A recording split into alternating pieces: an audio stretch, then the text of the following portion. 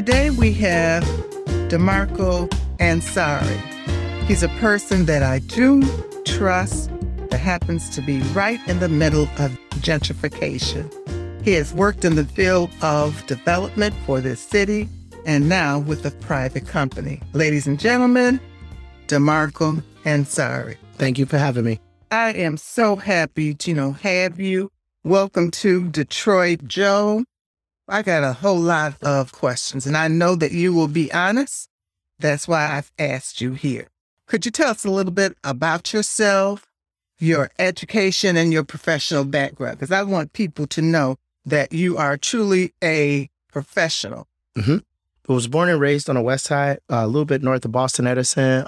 But for those who don't know, I actually grew up a little bit on the border of Highland Park in Detroit. So grew up there, went to private schools. I went to Cornerstone Private School. When I graduated from there, I went to UD Jesuit. I graduated from Loyola High School, went to UD Mercy for my bachelor's in international business and economics. And I went back for my master's in economics. I started working in economic development for a small firm in Midtown, working on projects there. And then I ended up going into mortgages and then eventually worked in health insurance for a minute. And then I got a job at the city of Detroit in their housing and revitalization department with their public-private partnership team. And then now I recently left there and now I work for a private developer. Boy, to be so young, you have done a lot of things. Okay, all around us, we are seeing new developments in this city. Is this something that we should fear or should we embrace it? I don't think that you should fear development. Development is a natural part of community development, community economics. It's just a function of living in a city. So no, you should not fear development by any means. I think that people are worried about development. I think that some of the reasons why people are worried about development, I think are valid. But when you go into the conversation about development, different types of development, because there's always different types of developments. But when you go into it afraid, it puts you in a weird place where you're kind of like a victim and things are happening to you. But if you come into it not afraid and willing to have a conversation, I think that you'll find that developers typically will be open to having a conversation with you.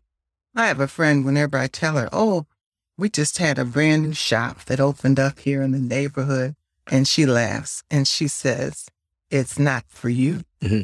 So the question is, are all these developments, are they for the new people that are coming in, or is it for us? Developments are for everybody. Businesses are for everybody. There is no, this particular business is for that person. So if a new shop or something comes in the neighborhood, that business owner thought that they could make money in that neighborhood. So the question is not, is that business for everybody? Because it is.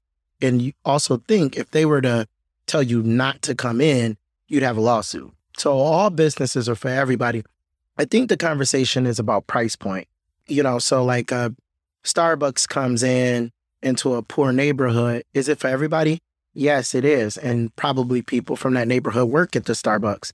However, the flip side is the price might be at a point where it's not something that the average neighborhood person can afford to frequent at a very frequent rate. Yeah, because I've heard people say that if a Starbucks or Whole Foods moves in, that's gentrification. I think that's a funky one because it's not necessarily gentrification, but it definitely gives the sense that this area is now going to attract the kind of people who can afford a Whole Foods or a Starbucks. So whereas you may have used to gone to the, Joanne's coffee shop and they served you just a regular cup of hot, black coffee and it was $1, Starbucks is going to sell you a latte that's $6 or $7. So the conversation is, can I afford this $6 or $7 latte every day when I could just go to the Coney Island and grab, just a cheap cup of coffee that's $1? So in the same with Whole Foods, when Whole Foods come, that's for the average or even a lower income person. Whole Foods is not going to be a place where you're going to do your wholesale grocery shopping. You might pick up an item or two, and then you go to Aldi's or wherever else you go. But yeah, sometimes, I mean, and I think it's pretty realistic to say that when you see a Whole Foods or some of these big name brand companies with very expensive products, they do seem to trigger a gentrification. And I think that when people saw that coming here, they said, "Oh yeah, we are definitely here." Every month, a lot of us do have that feeling of being pushed out. And every month that we get letters, emails, phone calls from these realtors or developers asking us, would we like to sell? Now, when they call me, I know that they're stupid and I just hang up on them. But sometimes they'll say, well, I will give you X amount of dollars for your home. Well, I don't know a lot about real estate, but I know how much that my home is worth, and they are low. But a lot of people in my neighborhood, they are not real estate savvy. So when someone calls them and says, here's $150,000 for your house, they think that's a lot of money. And maybe there's 3 generations of them there. So if they divide up that 150, that's not too much left. So where are they going to go? They got to leave the city. And so that's why a lot of people feel like they're being pushed out because they don't understand. Yeah. I mean, I think that that's another conversation that I used to have a lot when I was at the city, and I still had those conversations now. The reality is that it's about who we're talking about. If you're talking about a homeowner can't be pushed out because they own the property. So nobody can come and take the property from you and then give it to somebody else. So that person is not going to be pushed out. There's no pushing that person out. Now, to the question about, somebody's calling and asking, hey, I'm going to give you $150,000 for your house. It really just depends on that person. So when I talk to people, I say, don't sell. Just don't sell it. Just hang up or don't answer or whatever, just don't sell it. But it depends on the neighborhood. It depends on what they're asking. It depends on your current situation. It depends on if you imagine that the market is going to go up or go down. So those are conversations. And you said that, not everybody is a real estate professional, and that's true. But you said it, like, look at Zillow. Zillow has it where you can download Zillow, you can plug in an address, and you can look at the Z estimate. So even if you're not real estate savvy, you can look and say, well, Zillow says my house is worth $300,000. So I probably shouldn't sell it. It really just depends, but I have always taken the stance of don't sell your house. Don't sell it. Just don't sell it. I mean, if somebody's offering you $100,000 or $150,000, then you can assume that they're going to be able to take it and put some money into it and make $300,000 or $400,000. It's just the nature of business. I'm not going to offer you market rate for something that I then have to turn around and put more money into because I'm not going to get my money out the deal. So it's business. It might be uncomfortable, but it is business. And in business, there's contracts and agreements, and you don't have to sell. Well, how do you deal with developers and still get what you want? Such as the situation that I have now. I have developers that are going to develop right next door to me. I mean, exactly a fence. There's going to be rats and mice running. There's going to be an awful lot of noise. So how do I deal with them, or do I not have a leg to stand on once they have bought that land? Yeah. So when they buy the land, it's their land. So they can do whatever they want to do within the zoning ordinance and the rules that are established by the city's zoning and planning ordinances. So that's the reality there. But it's not to say that you don't have a leg to stand on. You can reach out to the developer and you can bring up your concerns to that developer. And I would like to say that most developers will listen, not to say that they'll do anything, but just to say that they'll at least listen to you and have that conversation. But to move into the next place, right, which is that, well, I talked to them and they told me a good game and then they didn't do none of that. So what you do at that point is you call BC, the Building and Safety Engineering Department. So you can call them. You can bring your concern to them. Maybe they can do something. Maybe they won't. Maybe they send an inspector out to make sure everything is going according to code and rules and regulations. If you're still having problems with a developer, you should feel comfortable to reach out to, somebody at the housing revitalization department. Maybe they know who the developer is and they can reach out and have contact. You can reach out to your district manager or the deputy district manager, and it's their job to listen to you and to take your concerns and your complaints and then to take them back to the city and direct them to the locations where those situations can be dealt with. And you can always go to your city council person and bring those concerns to them. And in that chain of public, servants, you should be able to address whatever issues you're having with the developer. Again, it's private land and it's a private deal. And, the other thing to remember is if that project is being subsidized, then you have even more say because those are public dollars going into that project. So they're going to be even more under the spotlight from the government. So you can totally address it that way. But to the original question, no, like you could go and have a conversation, but the developer doesn't owe you anything. So that would just be a conversation and them being, I don't want to say being nice, but being a good neighbor to, accommodate some of your concerns. I ask myself, why do people move into the city? Okay. Now, I know that businesses move in. They make a lot of money because Black dollars are always there. Mm-hmm. They already are in the suburbs, so they take the money that they've made from us and they build up their own area. That we know from looking at history. Mm-hmm. But then I see these other young people moving into the neighborhood. And I wonder, now, why are you really here? Because you never stay. It's like one group comes and then they move out the way. Then there's another group. And sometimes you have these two new groups fighting each other. Mm-hmm. Now, I know that history tells us that they leave and they'll say, school system sucks. Mm-hmm. Well, you knew that before that you moved in.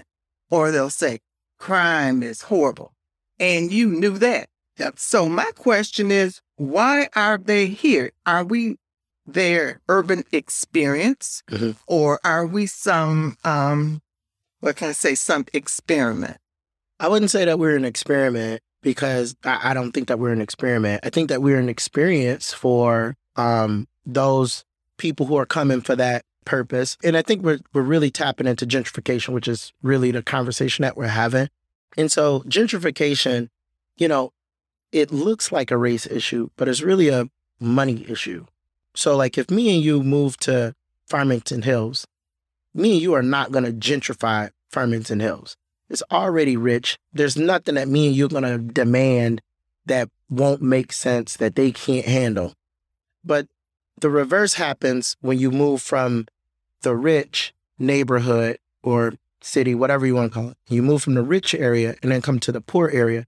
The poor area doesn't have all of those things. So when you move into it, so if me and you moved into some very poor neighborhood in the city of Detroit that didn't have anything, me and you would demand things from that neighborhood that the neighborhood would have to get. And not that the neighbor, like somebody in the neighborhood has to do it, but that some entrepreneur business person is going to note, DeMarco and Joanne moved into this neighborhood. They got some money. I think they like coffee. I think they would like a grocery store that they could walk to. I think that they would want these things. And so they bring those things to us, but they're bringing them for us, not the people who were already there. And that's essentially what gentrification is. Now you say, why are these people moving into the neighborhood? That's a why question, but I mean, I can guess at some of it. So I would say some of them are young professionals, or not even young professionals, college students, whatever. And they've traveled to, Chicago or New York or some other city, and they've experienced what a dense urban neighborhood feels like.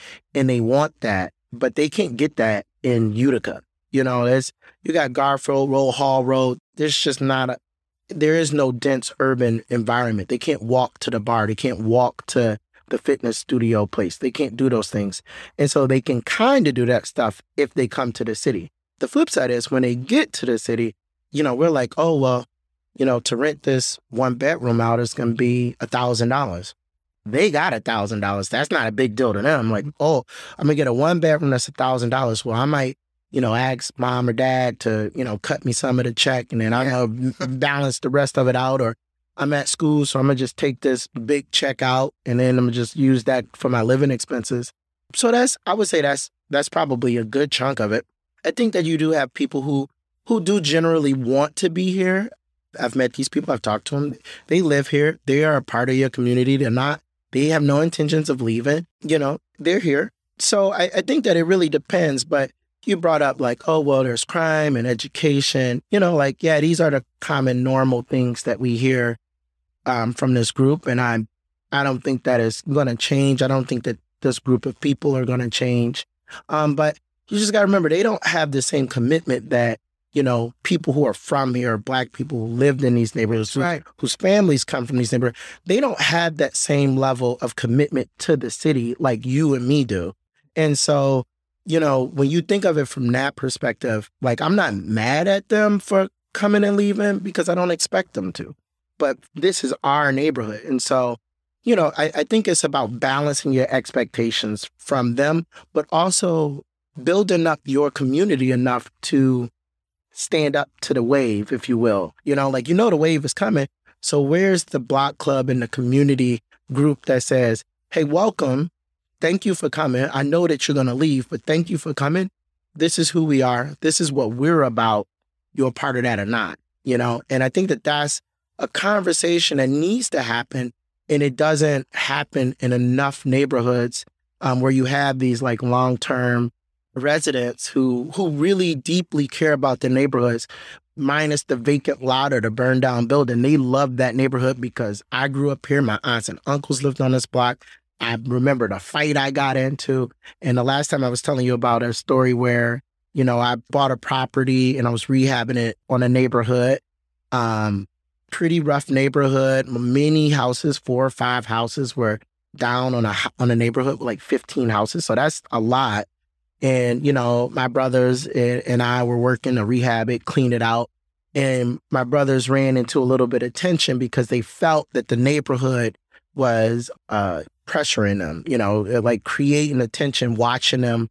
Who are y'all and why are y'all coming to my neighborhood? And so I had to come in and talk with the kind of like the de facto neighborhood boss, if you will. And I talked to him and we had a conversation. And then we realized like, yo, we're in this for the same thing. And me and you share a lot of the same, a lot of the same commonalities. And so my brothers had no more attention as we moved forward. And what I would say to there is that was really good where people own their neighborhood. And so they are like, yeah, you might look like us, but what are you doing on this block? This is our block. And, what are we doing? But also, I would have to say, this guy was working on a plan to buy up all of the houses in his neighborhood to rehab them and fix them. So there's an ownership that goes to that neighborhood. And when you have that, it's hard for somebody to come to your neighborhood and just disrespect it or push you around or, there's a community meeting, but I'm going to do all the talking. No, you're not. You sit down. This is our neighborhood. You are a guest. And I think when we start to take back that level of ownership of our communities, then you will not feel so displaced by somebody coming in because you know that they're just a guest and this is our neighborhood and we own this. And so I think that's the conversation. Yes, you made me realize that a lot of the issues that I had were really social. Mm-hmm. And it was a whole issue of culture. I don't want you to change the culture of my neighborhood because I like it. And I think it was last week, Monday, we have a real nice group of folks that bike. Mm-hmm. And their bikes are all fixed up with lights and they got good music. And usually there's only about maybe 20, 30 of them. Well, last week there's about maybe 50 or 60. Mm-hmm. And so I'm just standing out there looking at them because the music was, good. And I was happy to see them because that means summer is here. And I looked at them closely and there were more of them. And a lot of them were white. Mm-hmm. And I said, yes. Mm-hmm. Now that's what I'm talking about. You know that this is part of our culture. You're not telling us to, stop. I mean, we asked you to join us or you asked to come in. Mm-hmm. And now you've got something beautiful. But of course, that same group can't go over to the riverfront. Exactly. Because the riverfront people are a little bit different. And They want to maintain their riverfront. Yeah. And they don't want no hood folks there.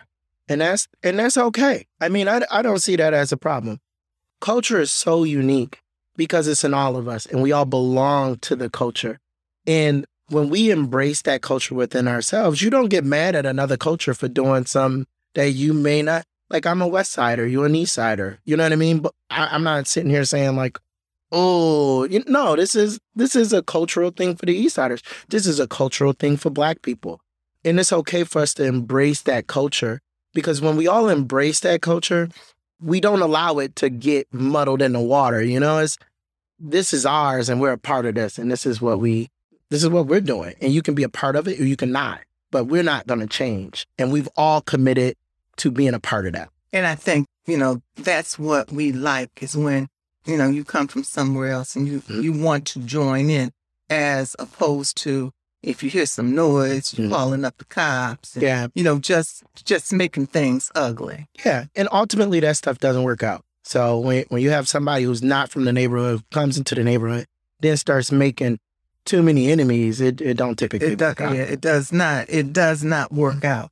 Let's take this in a little different direction. What causes so many of our people to lose their homes? And what can we do or say to them or show them or to help them so that they won't?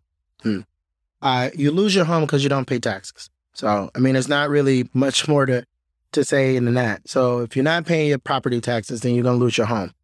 Now, the flip side is what people do is they don't treat the property taxes like a bill. So if, say, for instance, that your property taxes is $1,200 a year, you know that it's $1,200 a year. It's no question to it being $1,200 a year. It's probably been $1,200 a year for a very long time. So from January to December, at some point you're going to have to cut a check for $1,200. Now, what people do is they say, well, screw that, I'll pay it whenever. And that's the problem. So what they should be doing is saying, well, I know I have a $1,200 bill. There's 12 months in a year. So that's $100 a month. So I need to package up $100 a month, put it in a savings account, whatever they need to do, or just pay it, because you can make $100 payments. So just pay $100 a month. And at the end of the year, you won't have a $1,200 bill. But what we do is we wait the 12 months. Then in the 12th month, you have a $1,200 bill. I can tackle a $100 bill. It's harder for me to tackle a $1,200 instant bill. So now you're facing this $1,200 bill. Now, that's just the first year. You get 3 years to pay your taxes. The first year, you owe it. The second year, you're delinquent. The third year, you're facing foreclosure. Now, once that first year, so say 2022 taxes, you didn't pay those. Then they go to the county. So now that they're in the county adds interest to it. So your $1,200 might shoot up to $1,500-$1,600 because you ain't paying it. Or maybe some variation, but just know that it's going up. And then you do this for 2 or 3 years. So now you owe what you owe $1,200. Now you might owe $1,800 or something. Now, by the time it gets to foreclosure, it's like, you got to go get me that money today. So now if I couldn't afford to pay $100 a month, I couldn't afford to pay $1,200. I couldn't afford to pay $1,600. Now I owe $2,000 and I got to pay that by March, So then you found yourself in a situation, and that's just that 1 year's taxes. You still owe taxes for the next year. So that's just the 22 taxes. You still 23 coming right after.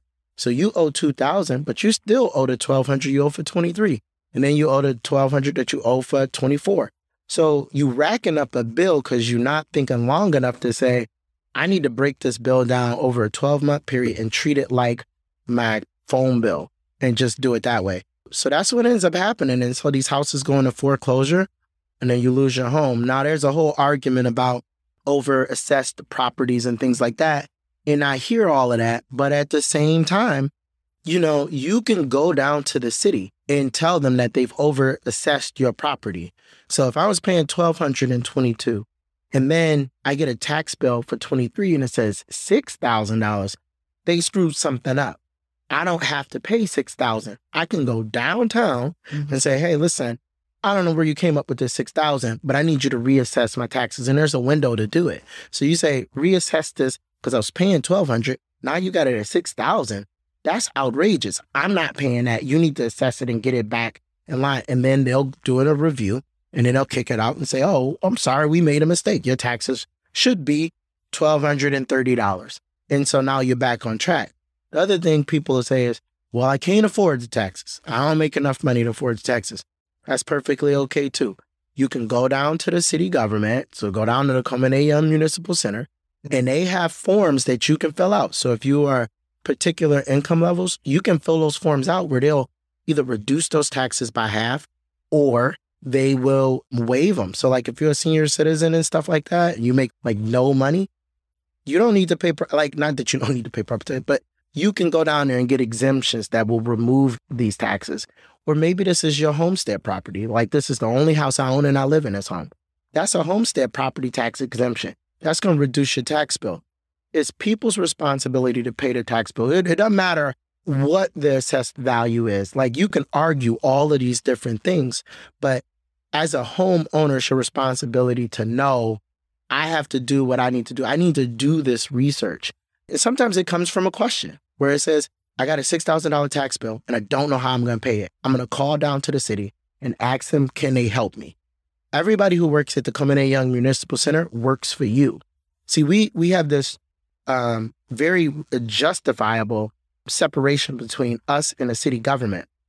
The flip side is that city government building is your building. You pay taxes, you pay the mayor, you pay the city council, you pay the public servant. That all of that's paid for through tax dollars. Those people down there work for you. And so you should always feel free 100% to go down there. And I've seen people do it. I've seen older ladies who have no idea what they're doing come down. Well, I was on the 9th floor and I would see them come down to the city council or city Komeneya building, and they would go floor to floor looking for answers. And they'd get rejected from every floor. It's not a very customer service friendly place, but I've seen them go floor to floor until they finally end up on my floor. And then I came out and I'm like, what's going on? They're like, I don't know what I'm supposed to do, this, that, and the third. And you can find somebody like me who will, let me take you down to 4. And I'm going to use my badge and all this other stuff to walk you through this process. So you running into a problem with BC, let me go find the person I know in BC to help you do this. Now, they might ignore you, but they're not going to ignore me because I work there with them. But it's your responsibility to go to floor. I've done that when I didn't work at the Komeneya building. I went floor to floor, ended up on the 11th floor in the mayor's office, like, hey, somebody needs to help me. Oh, no, you need to go down to the 9th floor. That's where you need to go. But I'm going to call down ahead and make sure that they know that somebody's coming. And so it's your responsibility as a citizen, as a homeowner, to research these things. It's hard. Any ways of saving money is going to be difficult, but it's your job to figure it out. And so when it comes to houses, you need to know the ins and outs of how to pay property taxes, when to pay property taxes, the games, the ways of paying it. Like, hey, maybe it was a rough year and you don't have $1,200, but you know you got 2 more years to get it done. So don't take the $1,200 and then throw it to the next year without a game plan on how you're going to pay back next year and the year after that. You know, come up with these game plans. Talk to people. We can't keep waiting until it gets to like the very end where you owe $6,000 and you're saying, well, somebody got to help me with my property taxes.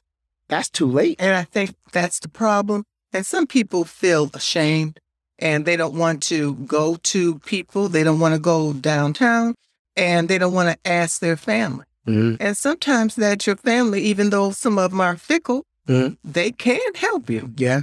Well, I mean, if I'm sick and I'm too embarrassed to ask for help because, it is what it is, and then I don't get help, then I lose my eyesight. Whose fault is that? So you got to do what you need to do. If, that's the other thing. It's like, it's not about shame. It's not about any of that. It's about life happened and you got bills to pay. Well, what's the shame in being broke in a city where a lot of people don't make money? And in this city, I think we've all had opportunities of being broke, of being laid off. Yeah. I mean, being a teacher, I was laid off so many times that I have lost count. Mm-hmm. But I was fortunate enough that I had parents that I could say, look, I am laid off. Could you, give me a little to hold me? There is somebody within your network, within 3 people that there's somebody in your network who has an answer. And you're too embarrassed or ashamed or whatever it is somebody in your circle has the answer to what you need, and you just ain't asking a question. Because somebody was on the internet, somebody was watching TV, somebody pays attention to counsel, somebody was walking down the street and saw a flyer, and they have an answer or a direction in which you're supposed to move in, but you too ashamed to talk about it. That's on you. You can't be mad if your ego is too great for you to ask for help. Then you get whatever comes with that ego. Yes. I remember that you told me that your grandmother's house. Yeah, my grandma's house, it was caught up in probate. And then, so taxes wasn't paid, a number of different things happened. But so they were going to sell my grandma's house. And in order for us to stop that sale, we had to come up with 30 grand. I don't know how we had to come up with 30 grand, but we did. And, my mom was like, yo, I need 30 grand. I don't got it. I don't know anybody who's sitting on $30,000, but we need it. So she sent out the SOS in the family chat, and everybody just, and to note, we don't all get along, and we don't get along when it comes to money. But when she put the SOS out, most of us was like, well, I can put up 1,000 or 2,000, and maybe I can go get this, or maybe if I move this around and I can call this bank, I can do that. And we were able to come up with the 30,000. Your family is a very important asset that we as Black people have, for some weird reason, have let go and has said, well, I don't really need them, but you need your family. And if it wasn't for my family coming together for a common purpose, my grandma's house would be lost. Mm-hmm. And it would have been lost. Somebody from Farmington Hills would have bought it for cheap, would have put in 20, 30,000, would have then sold it for 80,000 on a house that we weren't even sure was worth 30,000. Yeah. Mm-hmm. So. Okay, let me ask you, with the new development, say I've lost my house. Okay. And I've got to rent now. Mm-hmm. What is the average rent of these new apartments? How much would I have to make on my job in order to rent in these new structures? So I don't think I can fully answer that question because I don't really know all the rents of all the properties coming in. What I can say is that the average rent in the city of Detroit is like $700 to $800. That's across the city for all different types of rentals. That could be the single family house at 6 Mile in Sherwood or whatever. It could be anywhere. But the average rent across the city is $700. Now you're talking about the new developments. I really couldn't give you an answer. I mean, it could be 1,000, it could be 2,000. It really depends on what the development is. If it's a luxury development, you're probably going to come out of pocket from 15 to 2,000. That's probably a number. Your rent's going to fall in there, if not a little bit higher. It's a luxury development. It's not to the question of who are they building it for. Those luxury developments are made for people who can afford that rent. It's a market rate. That's who they're selling to. So if you make $36,000 a year, you probably ain't going to find a place not without being rent burdened in a luxury apartment. So then there's like the workforce housing, which is like, now those target people who are making like $50,000 to the market rate. They're going to be a little bit less than market rate. Now, is that what they call affordable housing? Not necessarily. So there's different levels, right? So the luxury housing is like anything over the market. And then there's like market rate, which is like, if I can make $2,000 on it, I'm going to make $2,000. If it's $1,800, I'll make $1,800. Market just says, whatever I can get, I'm going to get it. That's what I'm going to do. So typically speaking, anything that's 120% or greater is going to be like luxury.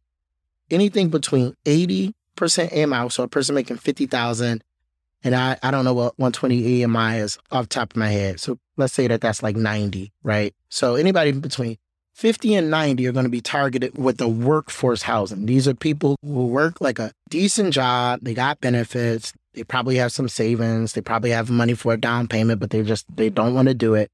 They have a good job. They're a teacher or a firefighter, police officer, engineer, stuff like that. So under 80. Now, with all the developments, we always hear about like affordable. What's affordable? So affordable is like less than 80. And 80 itself is considered affordable too. So when these developments are using federal dollars, not City of Detroit dollars, but federal dollars, CDBG, home, all of those kind of federal programs, The federal government says you have to build for 20% at 80% AMI, so 50,000. So if you got a 100-unit building, 20 of those units need to go to people who make 50,000 or less. Now, the other 80 can be whatever, but we need 20 of those to go to people who make 80% AMI. That's with federal dollars. Now, when we go less than 80%, now we're talking about affordable. Now, some people will say, well, 80% is not affordable. That may very well be true, but affordable in the general purposes for definitions, anything less than 80% is affordable. Now, from 60 to 80% AMI, that's going to be a person that's making from like $36,000 to $50,000. So that's like 60 to 80. The average for the city is sitting at 36 to 40,000. So that's like 50%. And then it goes down from there. So 30% is like a low income and 20% is like extremely low income. So developers are not building developments to people they're not typically building developments for people who go less than 50% AMI because the numbers don't work. So say I'm using $250. So what that means is they're saying for every square foot that I build on this house, I got to spend $250. So if I have 1,000 square foot house, I got to spend $250,000 to build it. So if that's the conversation, then they're not going to sell that house. They're going to need to get that money back. So when I worked at the city, I would say, well, I need you to make some of these units. I'll give you some money, but I need some of those units to be affordable for somebody who can't necessarily afford it. So the developer says, hey, I can do that for you if you want. But just remember, it cost me $250,000 to build this house. You want me to sell it to somebody who can't pay me $250,000. So the only way for me to do it is to close that gap. So if you give me $50,000 or $60,000, then I can sell it to somebody who can afford a $200,000 house. But if you don't give me that, I can't do it because I got to get that money back.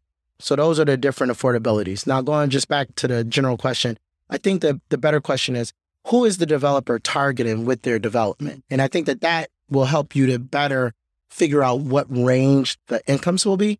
And there's different types of developers. There's luxury developers who you have some of the biggest in your neighborhood. You know, this house, this penthouse suite, it's $1 million. You know, like, can any of y'all afford it? Probably not, but I'm not selling to y'all. I'm selling to a person who can pay $1 million. Then you got your workforce housing developer who's saying like, hey, listen, this unit is for somebody to make $50,000, $60,000. So, you know, if you like a really nice countertop, you know, decent hardwood floors, we're going to sand them. We're going to seal them up real good. We're going to paint some cool stuff, but it ain't going to be luxury. You know, that's going to be that build there. Under that, you have a mixture of developers who are like maybe workforce housing developers, but who are tapping into federal subsidies so that they can provide some deeper affordability, like 50% or 60%. So Parker Duran, which is at Van Dyke and Kirchhoff, that's a workforce developer who tapped into government dollars to be able to afford 60 and 50% AMI units. So housing for people who are making, you know, 30, 40,000, 50,000, because these are people who would normally not be moving into a brand new development. So they're tapping into those money. And then there's affordable developers, where these are developers who typically target under 60% AMI, not many market rate units. I will go low. I will go to 30% or 40%, but my capital stack is pulling in all kinds of dollars from every source that's out there. So, you know, I'm going to pull a little bit of money from the MEDC. I'm going to pull some abatements from the DEGC. I'm going to take some money from HRD. I'm going to go, you know, if there's some other federal funds, I'm going to use those and I'm going to package it into a deal. I'm going to go to Michigan and get some more money. I'm going to package all of this stuff together so that I can get the development done. And now this is going to have affordability like 15 years. You know, it's going to have like a really long affordability phase in there. And the developer is not walking away with rents. The developer is going to walk away with their developer fee, and then they're done. So that's our new projects. Your new projects right now, just thinking about the neighborhood, you got workforce developments with affordable housing. You have a lot of luxury. Yeah, I don't want to say a lot. You got some luxury developments. So that's kind of what's targeted in this neighborhood.